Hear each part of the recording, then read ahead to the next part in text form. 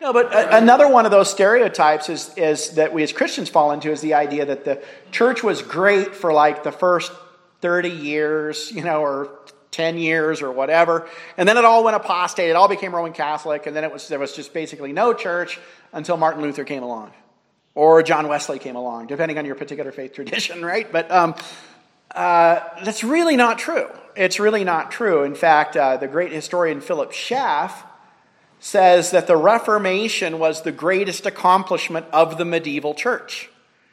And one of the things we're going to be looking at is how, and we've been seeing this all the lead up that we've been seeing, how these doctrinal developments and struggles for purity, wrestling with questions like the relationship of church and state, and all those things ultimately leads up to the Reformation.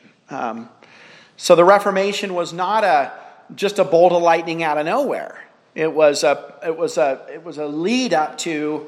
I mean, all of the conditions were right. All of for it to explode the way it did at the particular time. But it was a long. It was a process that happened throughout the whole history of the church. And so we're going to look at some of that today. What we're going to look at is some of the what I call the early attempts at Reformation. Some of the precursors of the Reformation really is what we're looking at here. The first one I mentioned is the Waldensians. There's a man named Peter Waldo. He lived in southern France in 1170. He was a preacher. He denied the papacy. He didn't think that... He was one of the more extreme ones even early on, foreshadowing many of the developments of the Reformation itself. He taught there were only two sacraments. He taught that faith in God is required for salvation, that Scripture alone is the authority, and that the Scripture should be read in the common tongue. He was declared a heretic, or it was declared a heresy in 1220 by the Pope, and it was suppressed with a crusade. It was there was in southern France, there were two groups known as the Albigensians and the Waldensians. The Albigensians were related to another group called the Cathari.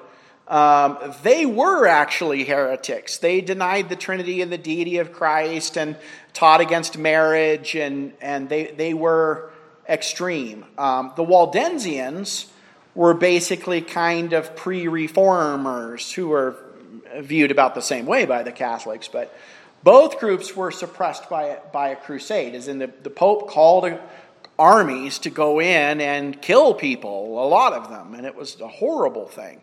It was one of those things that shocked the conscience of... It was one thing when you called crusades against the Muslims who had invaded and conquered a lot of your land, but these were your people that just believed different things, to send armies in to kill them.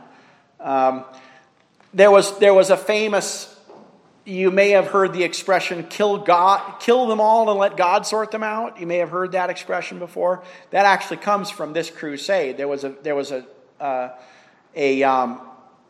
occasion where one of the Italian generals had a whole city surrounded. He was sending his troops in to massacre the town, and somebody pointed out, he says, well, there are heretics in the town, but there are also good Catholics in the town.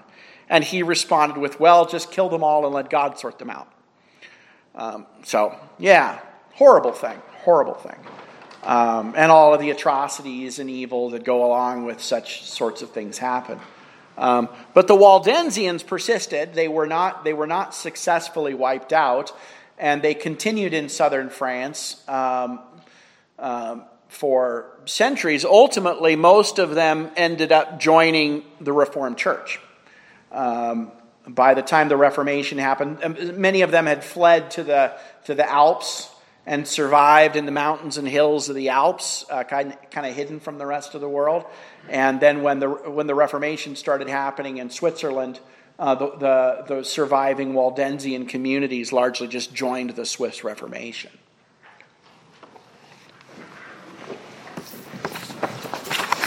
Boniface VIII, he became Pope in 1294 and was pope until 1303.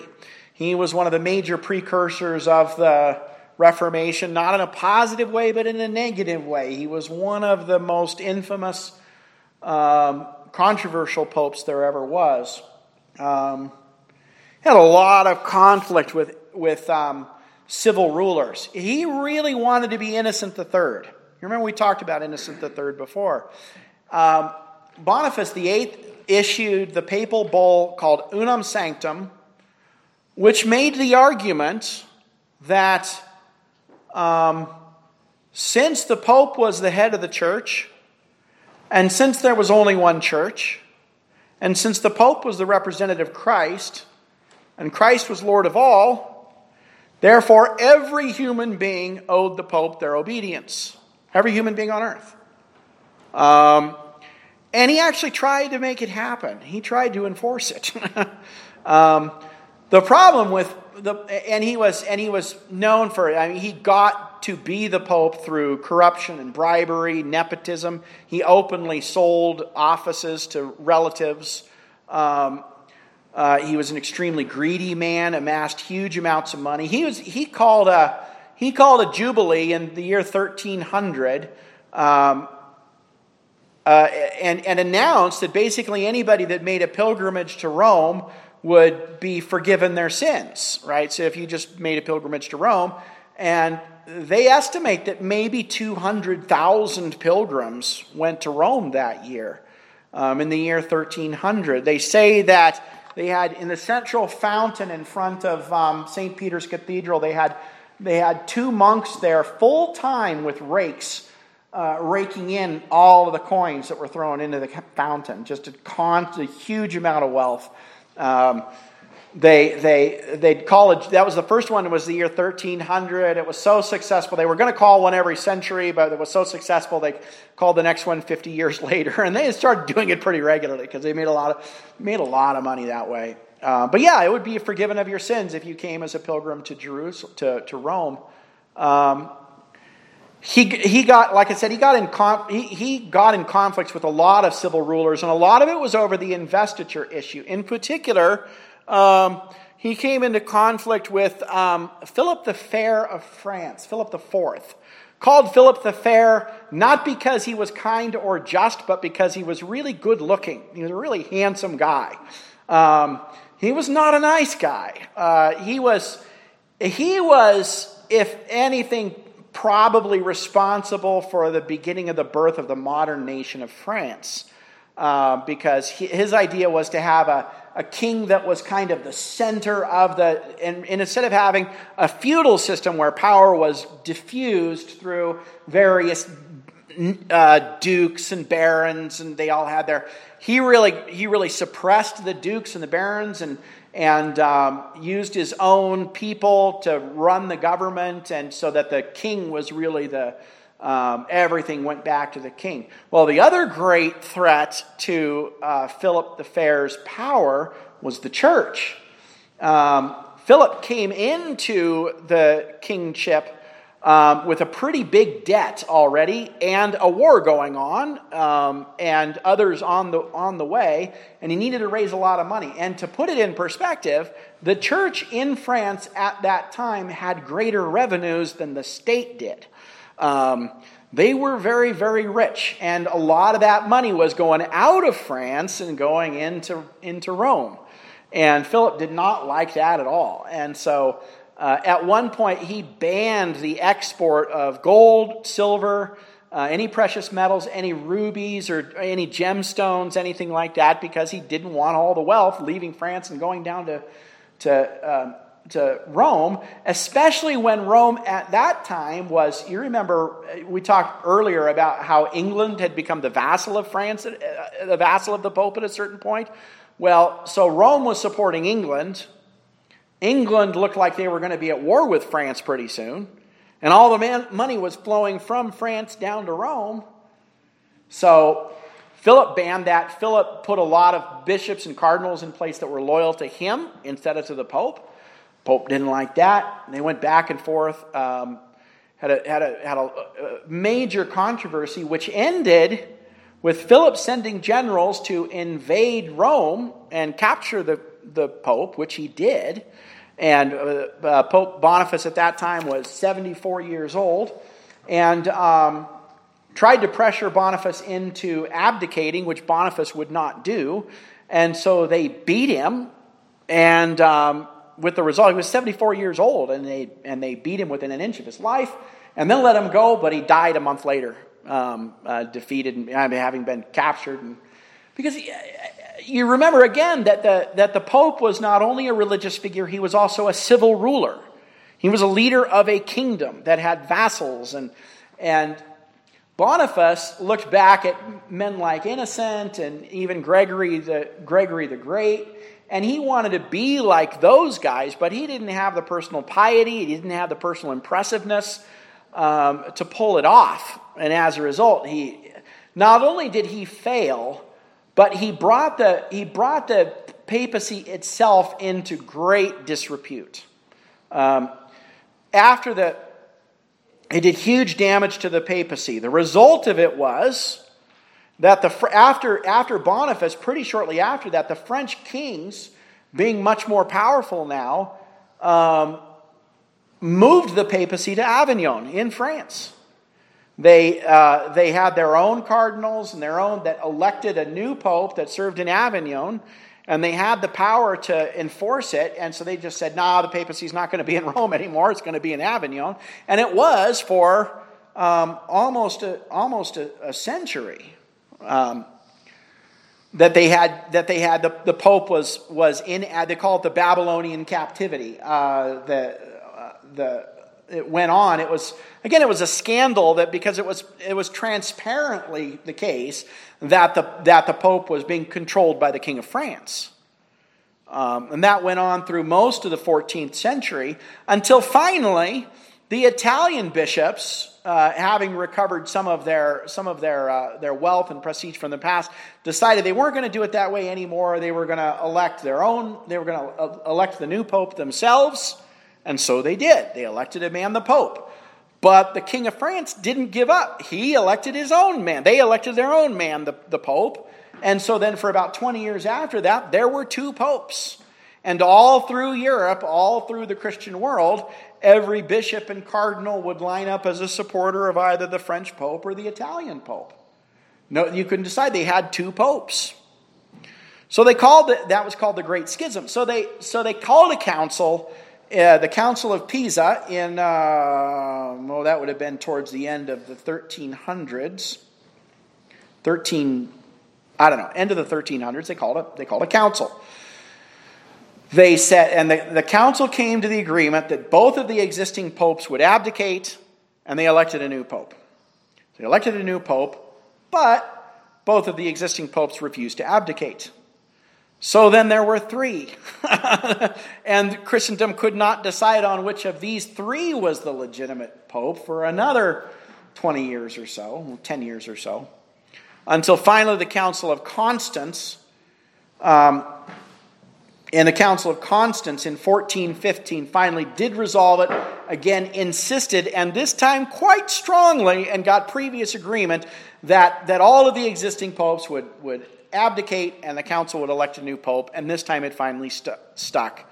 And they were back to only having one pope. But in the meantime, so for almost a century, there was first either a French pope, which the whole papacy is built on the primacy of the Roman See. The whole thing is at the Bishop of Rome and all of that. And so to move it to Avignon undercuts the whole argument for having a papacy in the first place. And then you add to that the fact that for some 20 years you had two, and then even for a while you had three. It became quite fashionable to make fun of the papacy through this period, and a lot of people did. You know the name Dante Alighieri, who wrote the Divine Comedy, Hell, Purgatory, Paradise, one of the greatest works of literature of the Middle Ages, the High Middle Ages. It is a fantastic piece of work.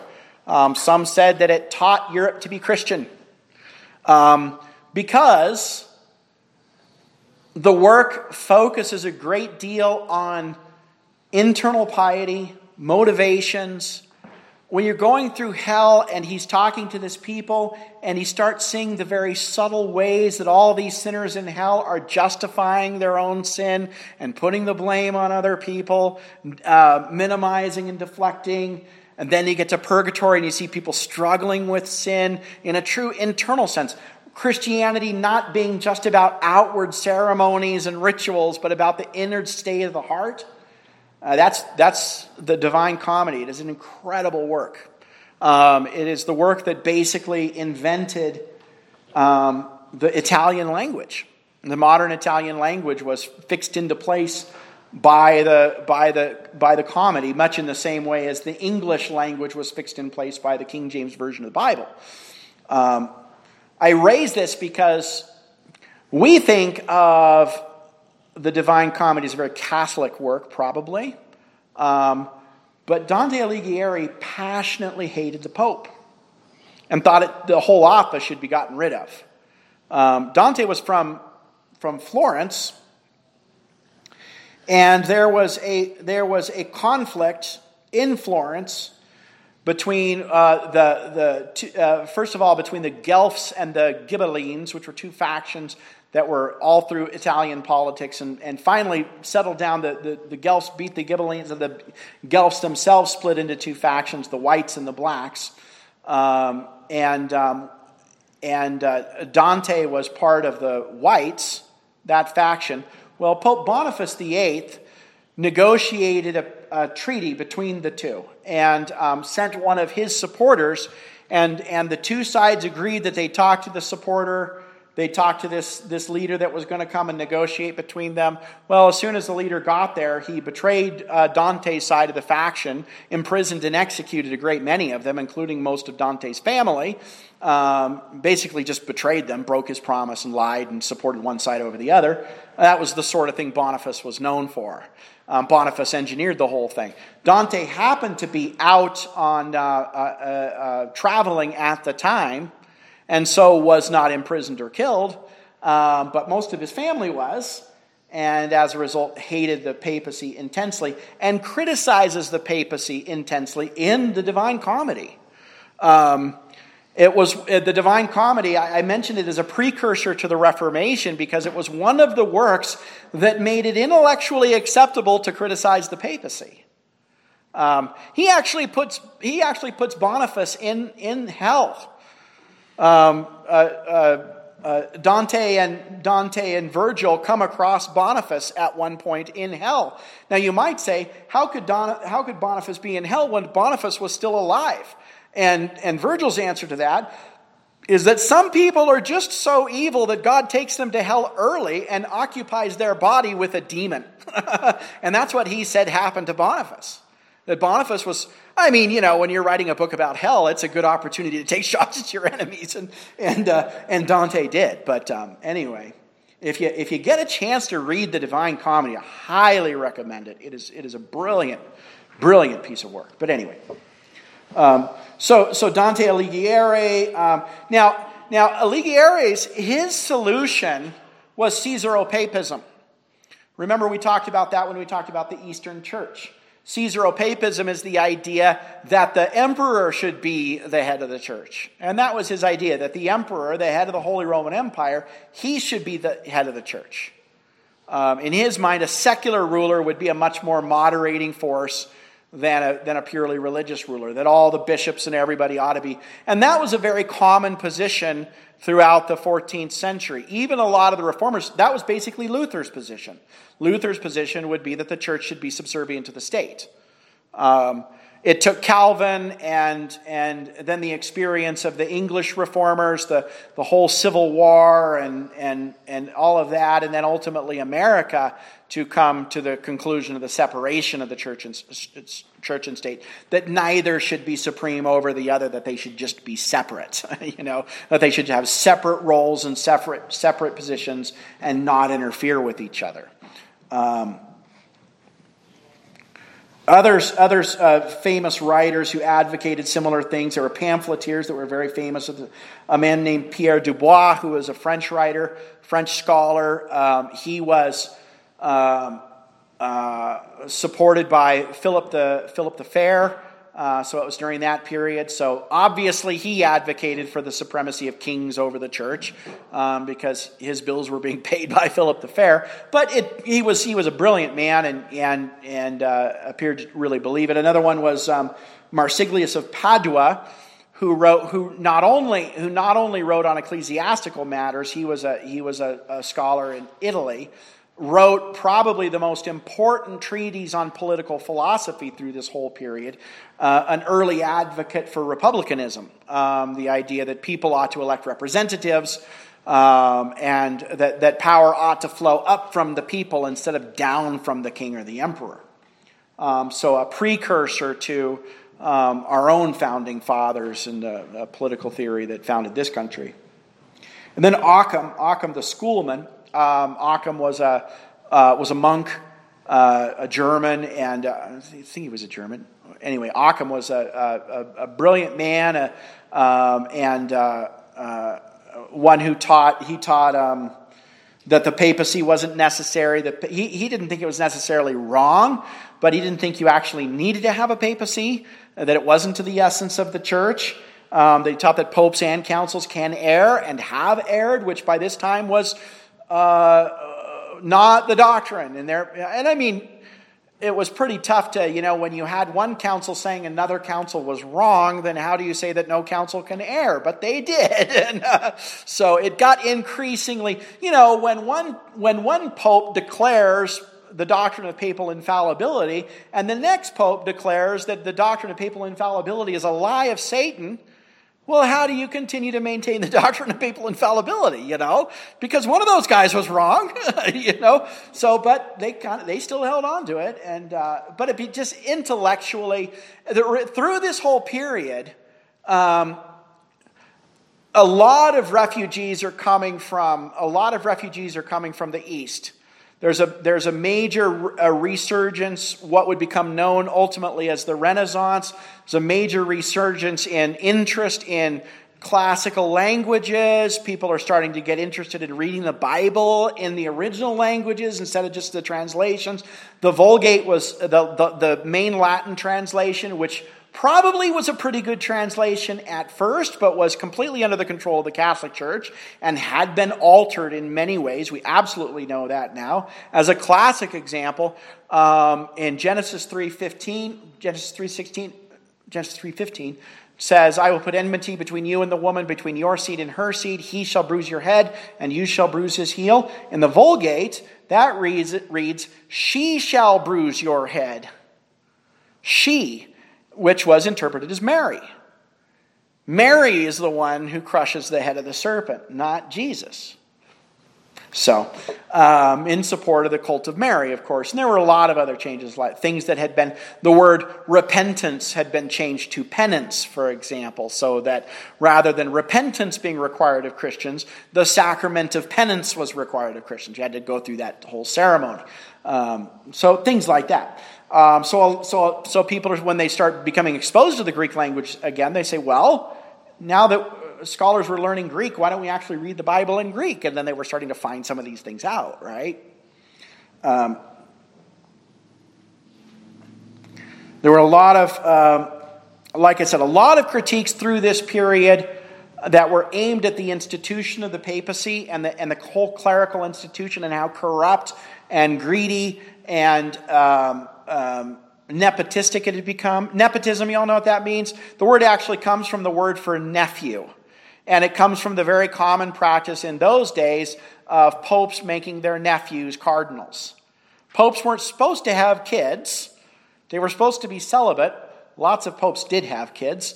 But they certainly had nephews. And a bishopric came with a lot of money. And so they would just appoint family members to bishoprics, even when they were just little kids, when they were 4 or 5 years old. And the common thing was, you may have heard the term vicar, which sort of just sounds like it's a generic term for clergy in England or so forth. But what it actually means, a vicar is one who serves in the place of another. So a vicar is one, so you would be given a particular, what would be called a living, which would mean here was an area, this was a diocese or a particular territory that you had the right to, you had the right to be the priest for that territory and therefore to collect all the tithes. But you didn't know anything about being a priest, or maybe you were a 5-year-old, or maybe you just didn't want to be a priest. And so what would you do? You would hire someone. You would hire someone local to actually do the work of being a priest. And he would be called a vicar, somebody who was serving in your place. So that a guy might have dozens of these, might have dozens of actual pulpits that were his. You would collect them like you would collect like houses you're renting out, or like you're sharecropping or something. It was just a way of making money. That's all, and then you'd hire a guy, and the guy that they would hire, maybe he didn't know any Latin at all. Maybe he had no idea how to be a priest. But you teach him a few phrases, and because the thing that matters is you do the ceremonies, right? That's what's important. So you teach him to get up there and say hoc est corpus, hocus pocus. They would mispronounce it. That's where that expression comes from, by the way. Do the magic spells, and then the people would have their sacraments, and that was the only thing that really mattered. Everybody knew the church needed to be reformed. Everybody knew that. The story of the Reformation, and we'll get to this later, the story of the Reformation and the Roman response to the Reformation is really the story of everybody knowing the church needed to be reformed, and certain parts of the church going one way with that Reformation, and other parts of the church going other ways with that Reformation. But again, everybody knew there was a problem.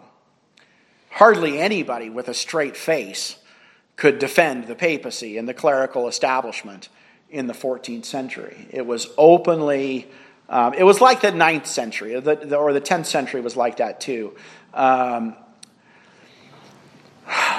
Murder, bribery, open homosexuality, having mistresses, and it was just common, It was a really ugly time. The greed was, when the popes would live just lavish, lives that would rival that of most kings. Few kings had the kind of wealth that the pope had. And so, claiming to be a champion of the people and the defender of the faith while being carried about by slaves on litters with, spilling gemstones around. It was ridiculous. At times when people are starving to death and they're just feasting, and it's just a horrible time. So like I said, it was throughout this period, all of the stereotypes, all of the worst stereotypes you hear of the Roman Catholic Church, right in here. that was it.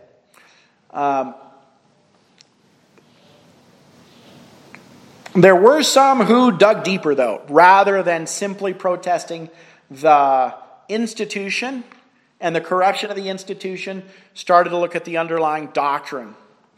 And the two most important figures here are John Wycliffe and Jan Hus. John Wycliffe of England and Jan Hus, or John Huss of Bohemia. John Wycliffe was a professor at Oxford, 1320 to 1384. He was a professor and he was a preacher. He translated the Bible into English. He did have help. Some of it was done from the Latin. No, excuse me. That was Wycliffe. Wycliffe was an early champion of English translations and paved the way in a lot of, we have today the Wycliffe Society, that follows. And Wycliffe's translation isn't actually all that good, and it's not really used. So it was more the idea of it that was huge. And the reason it wasn't very good was because a lot of it was done from the Latin instead of from the original Greek and Hebrew. Still, the principle and the idea that the people ought to have the Bible to be read in their own language was a powerful one that Wycliffe championed in a lot of ways. He taught a lot of doctrines that would anticipate the Reformation. He taught predestination. the inerrancy of Scriptures, the sufficiency of Scriptures, the need to read the Bible in the common tongue. He was opposed to monasticism. He thought all the property of the church ought to be turned over to the state. Now, this is interesting because, like, if somebody came along and proposed that today, you'd say they were communists or they're probably Marxists, right? There would be a huge outcry. But when you consider that a third of the land in England was owned by the church, and it was used mostly to support the lavish and corrupt lifestyles of the bishops and cardinals, who had no interest in the spiritual welfare of the people, for the most part. England in particular was a swarm with friars. We talked about friars before. A friar is different than a monk. A monk lives in a monastery. He lives in an established community, right? A friar travels around. He doesn't have an established place. It just means brother. They're part of the mendicant orders like the Franciscans or the Dominicans that were supposed to travel around and see to the spiritual needs of people. The way it developed was that an awful lot of ignorant, lazy, drunken, gluttonous men figured out a loophole how they could live the easy life. And so you had a religious obligation. If the friar came to town, people would have to put him up and feed him. And so they were just swarming through England. When you have in your mind the picture, the stereotype of a friar, like Friar Tuck, what do you see? Great big guy, right? Yeah. At a time when a lot of people were scraping by and struggling to feed their families, you'd have this guy who'd just show up and he'd want to stay at your house for a couple of weeks and eat all your food and drink all your beer and harass your wife and daughter while you were trying to outwork. And you had a religious obligation to take care of this guy. And England was swarming with him. And the civil government couldn't do anything about him. It was illegal. It was somebody who was a clergyman could not be charged with a crime in civil courts. Actual bandits would bribe bishops to make them priests so that they could not be charged with crimes. It happened a lot. So you could see in that environment why it is that Wycliffe would say, all of the monasteries need to be shut down. all of the church lands need to be turned over to the state. That's a pretty good argument for it, actually. And Wycliffe was very popular. Now, Rome was... You might ask yourself, how did Wycliffe avoid getting executed? Well, he had a very powerful protector. Jesus, obviously, but on earth, a man named John of Gaunt. A man named John of Gaunt was kind of the power behind the throne throughout most of Wycliffe's life. And John of Gaunt loved Wycliffe and protected him, kept him, the Pope insisted. The Pope sent word to England and say that guy needs to be excommunicated, he needs to be arrested, his works need to be burned, and... but John of Gaunt, who was a powerful nobleman, was able to protect him throughout his life. After Wycliffe died in 1384, a couple of years later, John of Gaunt died as well, and Rome got kind of back in control in England and had Wycliffe's body dug up and tried posthumously and convicted of heresy and burned him and threw his ashes into the river. So they really didn't like Wycliffe. The followers of Wycliffe's were known as the Lollards. That was one of those cases where there was a derisive name, a mocking name that was applied to them by their enemies, but then they kind of took the name on themselves. They liked the name. The Lollards, they were students, a lot of the students at Oxford, and then the movement spread to other universities as well, and traveled around preaching and teaching. It was important precursors. Some of the Lollards, some of those that had been taught by Lollards, or the descendants of Lollards, were those that were at the center of the English Reformation when that would come. Another man who was strongly influenced by Wycliffe was Jan Hus in Bavaria, or in Bohemia rather. Jan Hus lived from 1369 to 1415. He read Wycliffe. He was not the scholar that Wycliffe was, but he was a fine scholar himself, and he was a better preacher and a better movement guy. He was very inspirational. He taught at the Charles University in Prague. He promoted Wycliffe's teachings throughout Bohemia. Doctrinally, he wasn't quite as radical as Wycliffe. He didn't appear, for example, he didn't seem to quite condemn the idea of the Mass, but he attacked the institution of the papacy, condemned indulgences, taught sola scriptura, and again the need to read the Bible in the common tongue. Council of Constance in 1415, which was called to resolve the issue of the three popes, also called Wycliffe or Huss to appear and be tried. They promised him safe passage, and then when he arrived, they arrested him, imprisoned him, threw him into jail. They tried him, found him guilty of heresy. They called on him to recant.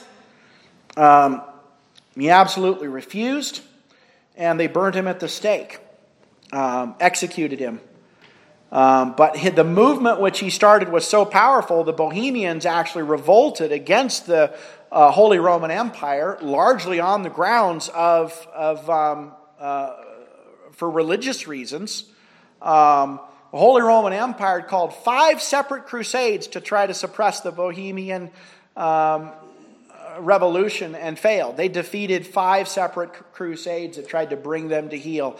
They made a sort of a truce after that, but the Hussite movement again persisted. Was strong in England, was strong in Germany, and laid the foundation in a lot of ways for the Reformation when it comes. Martin Luther himself, there was a famous cartoon or a drawing, a pamphlet that went around that had Martin Luther holding a long goose feather pen that he's writing the 95 Theses with. John Huss's name means the goose, John the Goose. And that was, the pamphleteers were saying that it was, the heritage of Huss, because Martin Luther was, actually that was a big thing, was Martin Luther was teaching a lot of the same things as John Huss was. And it was the thing that the papists actually ended up getting him on, was they forced him to admit. This was when Martin Luther finally decisively broke with Roman theology. Was when at the Diet of Worms they forced him to admit that the Council of Constance was wrong to burn John Huss at the stake. That was a wicked crime, because that was to say that councils could err. And if you'd say that councils could err, that undermines the whole Roman Catholic theory. And Luther at that time wasn't going that far. He was still wanting to respect the Roman Catholic Church. He was still he was just wanting to reform it. And when they came right down and said, John Huss was condemned for teaching the same things you teach, and he said, well, they were wrong. And that was it for Luther, when he decidedly sided with Huss over the Council of Constance.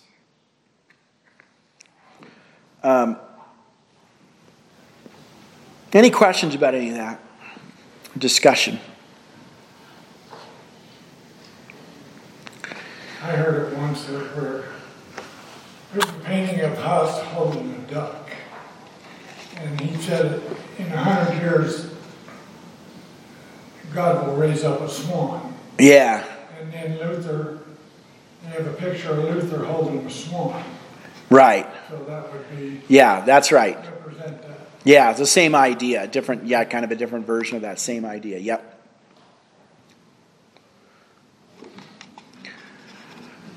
The Roman Catholic Church was never monolithic.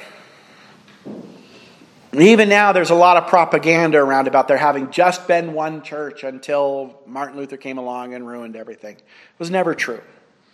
Never been true. Catholic doctrine, as we understand it, I think in a lot of ways it's accurate to say that the Reformed Church is an older church than the Roman Catholic Church. Because an awful lot of what we think of as Roman Catholicism today actually was officially established after the Reformation, at the Council of Trent, in 1560 something. A lot of the doctrines, a lot of the things we think of, doctrines like the sinlessness of Mary, the bodily, the things that are dogma now, they're infallible doctrines. Those things were only established in the 19th century. They're not that old. There was the papacy, and the papacy more and more wanted to be monolithic and wanted to control all the church, but they never actually achieved it. And besides the Eastern churches, there were dioceses and churches even within Europe that were independent of the Pope all the way through. And we're looking, you see people like the Waldensians and the Albigensians and various other groups. It was, in a lot of ways, it was the attempt that the ham-handed and oppressive attempt of the Roman Catholic Church as in the High Middle Ages to try and make the propaganda of the Catholic Church into a reality is in a lot of ways what actually sparked the Reformation. Before it had always been propaganda, this idea that the whole church is subject to the Pope of Rome, the Pope of Rome rules over everything. It was always more propaganda than fact. And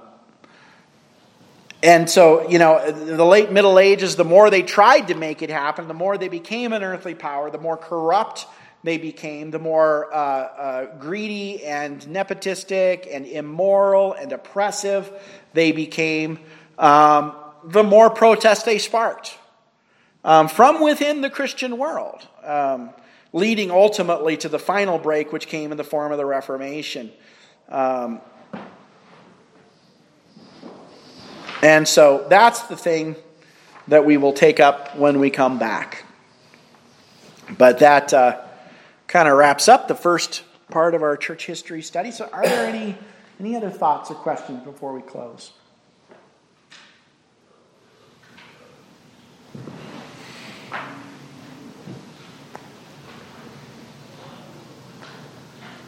All right, well, let's go ahead and pray. Heavenly Father, thank you so much for your blessings. Thank you for your continued work through the church, Lord. Your defeat and opposition of those who would use the church for their own enrichment and aggrandizement and distort and pervert your true doctrine, Lord. We thank you for the truth that you always had your faithful. You always had your true church. And you continue to strengthen and grow and improve and spread that true church. As your Son, Jesus Christ, said, the gates of hell will not prevail against it. And we've seen that to be true throughout history, and we rejoice to know that it will continue to be true until Christ's work on earth is done. We thank you and praise you for these things in Jesus' precious name. Amen.